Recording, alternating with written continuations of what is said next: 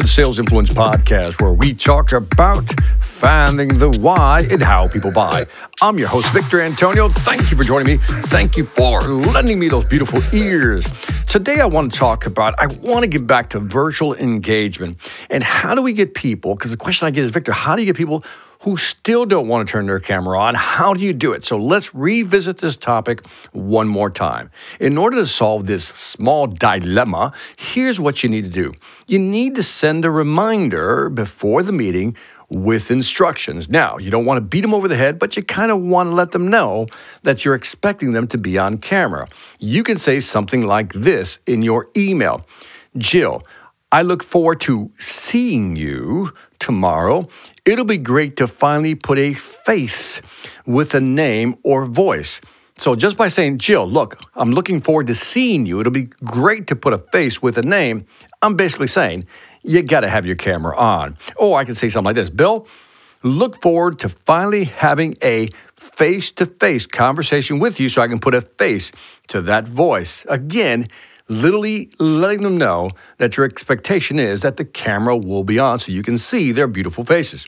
Now, in preparation for the meeting, what you can add as far as instructions, you can say something like this.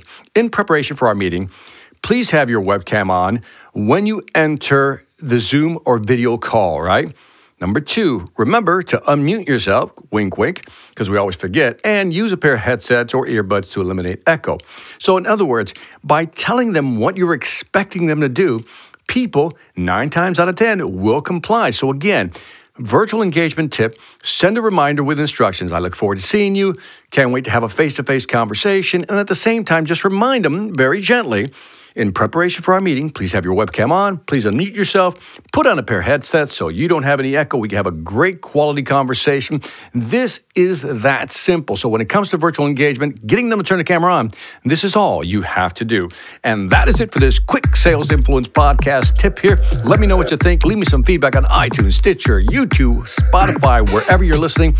Let me know what you think. And after you do that, you know the deal. Check out the Sales Velocity Academy. Got some great new courses we've added.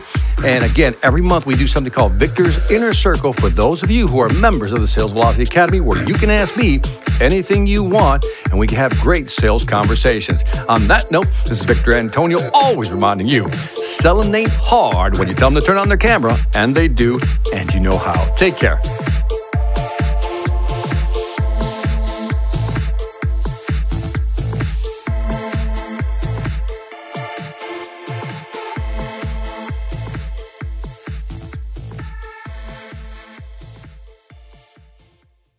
Hi, I'm Victor Antonio. I'm an author, sales trainer, and keynote speaker.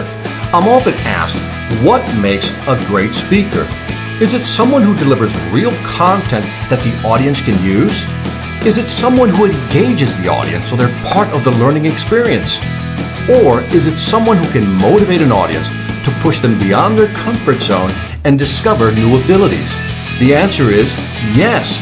But the most important thing to remember is that I'm not there to look good. I'm there to make my client look good. Simply put, it's never about me, and it's always about them.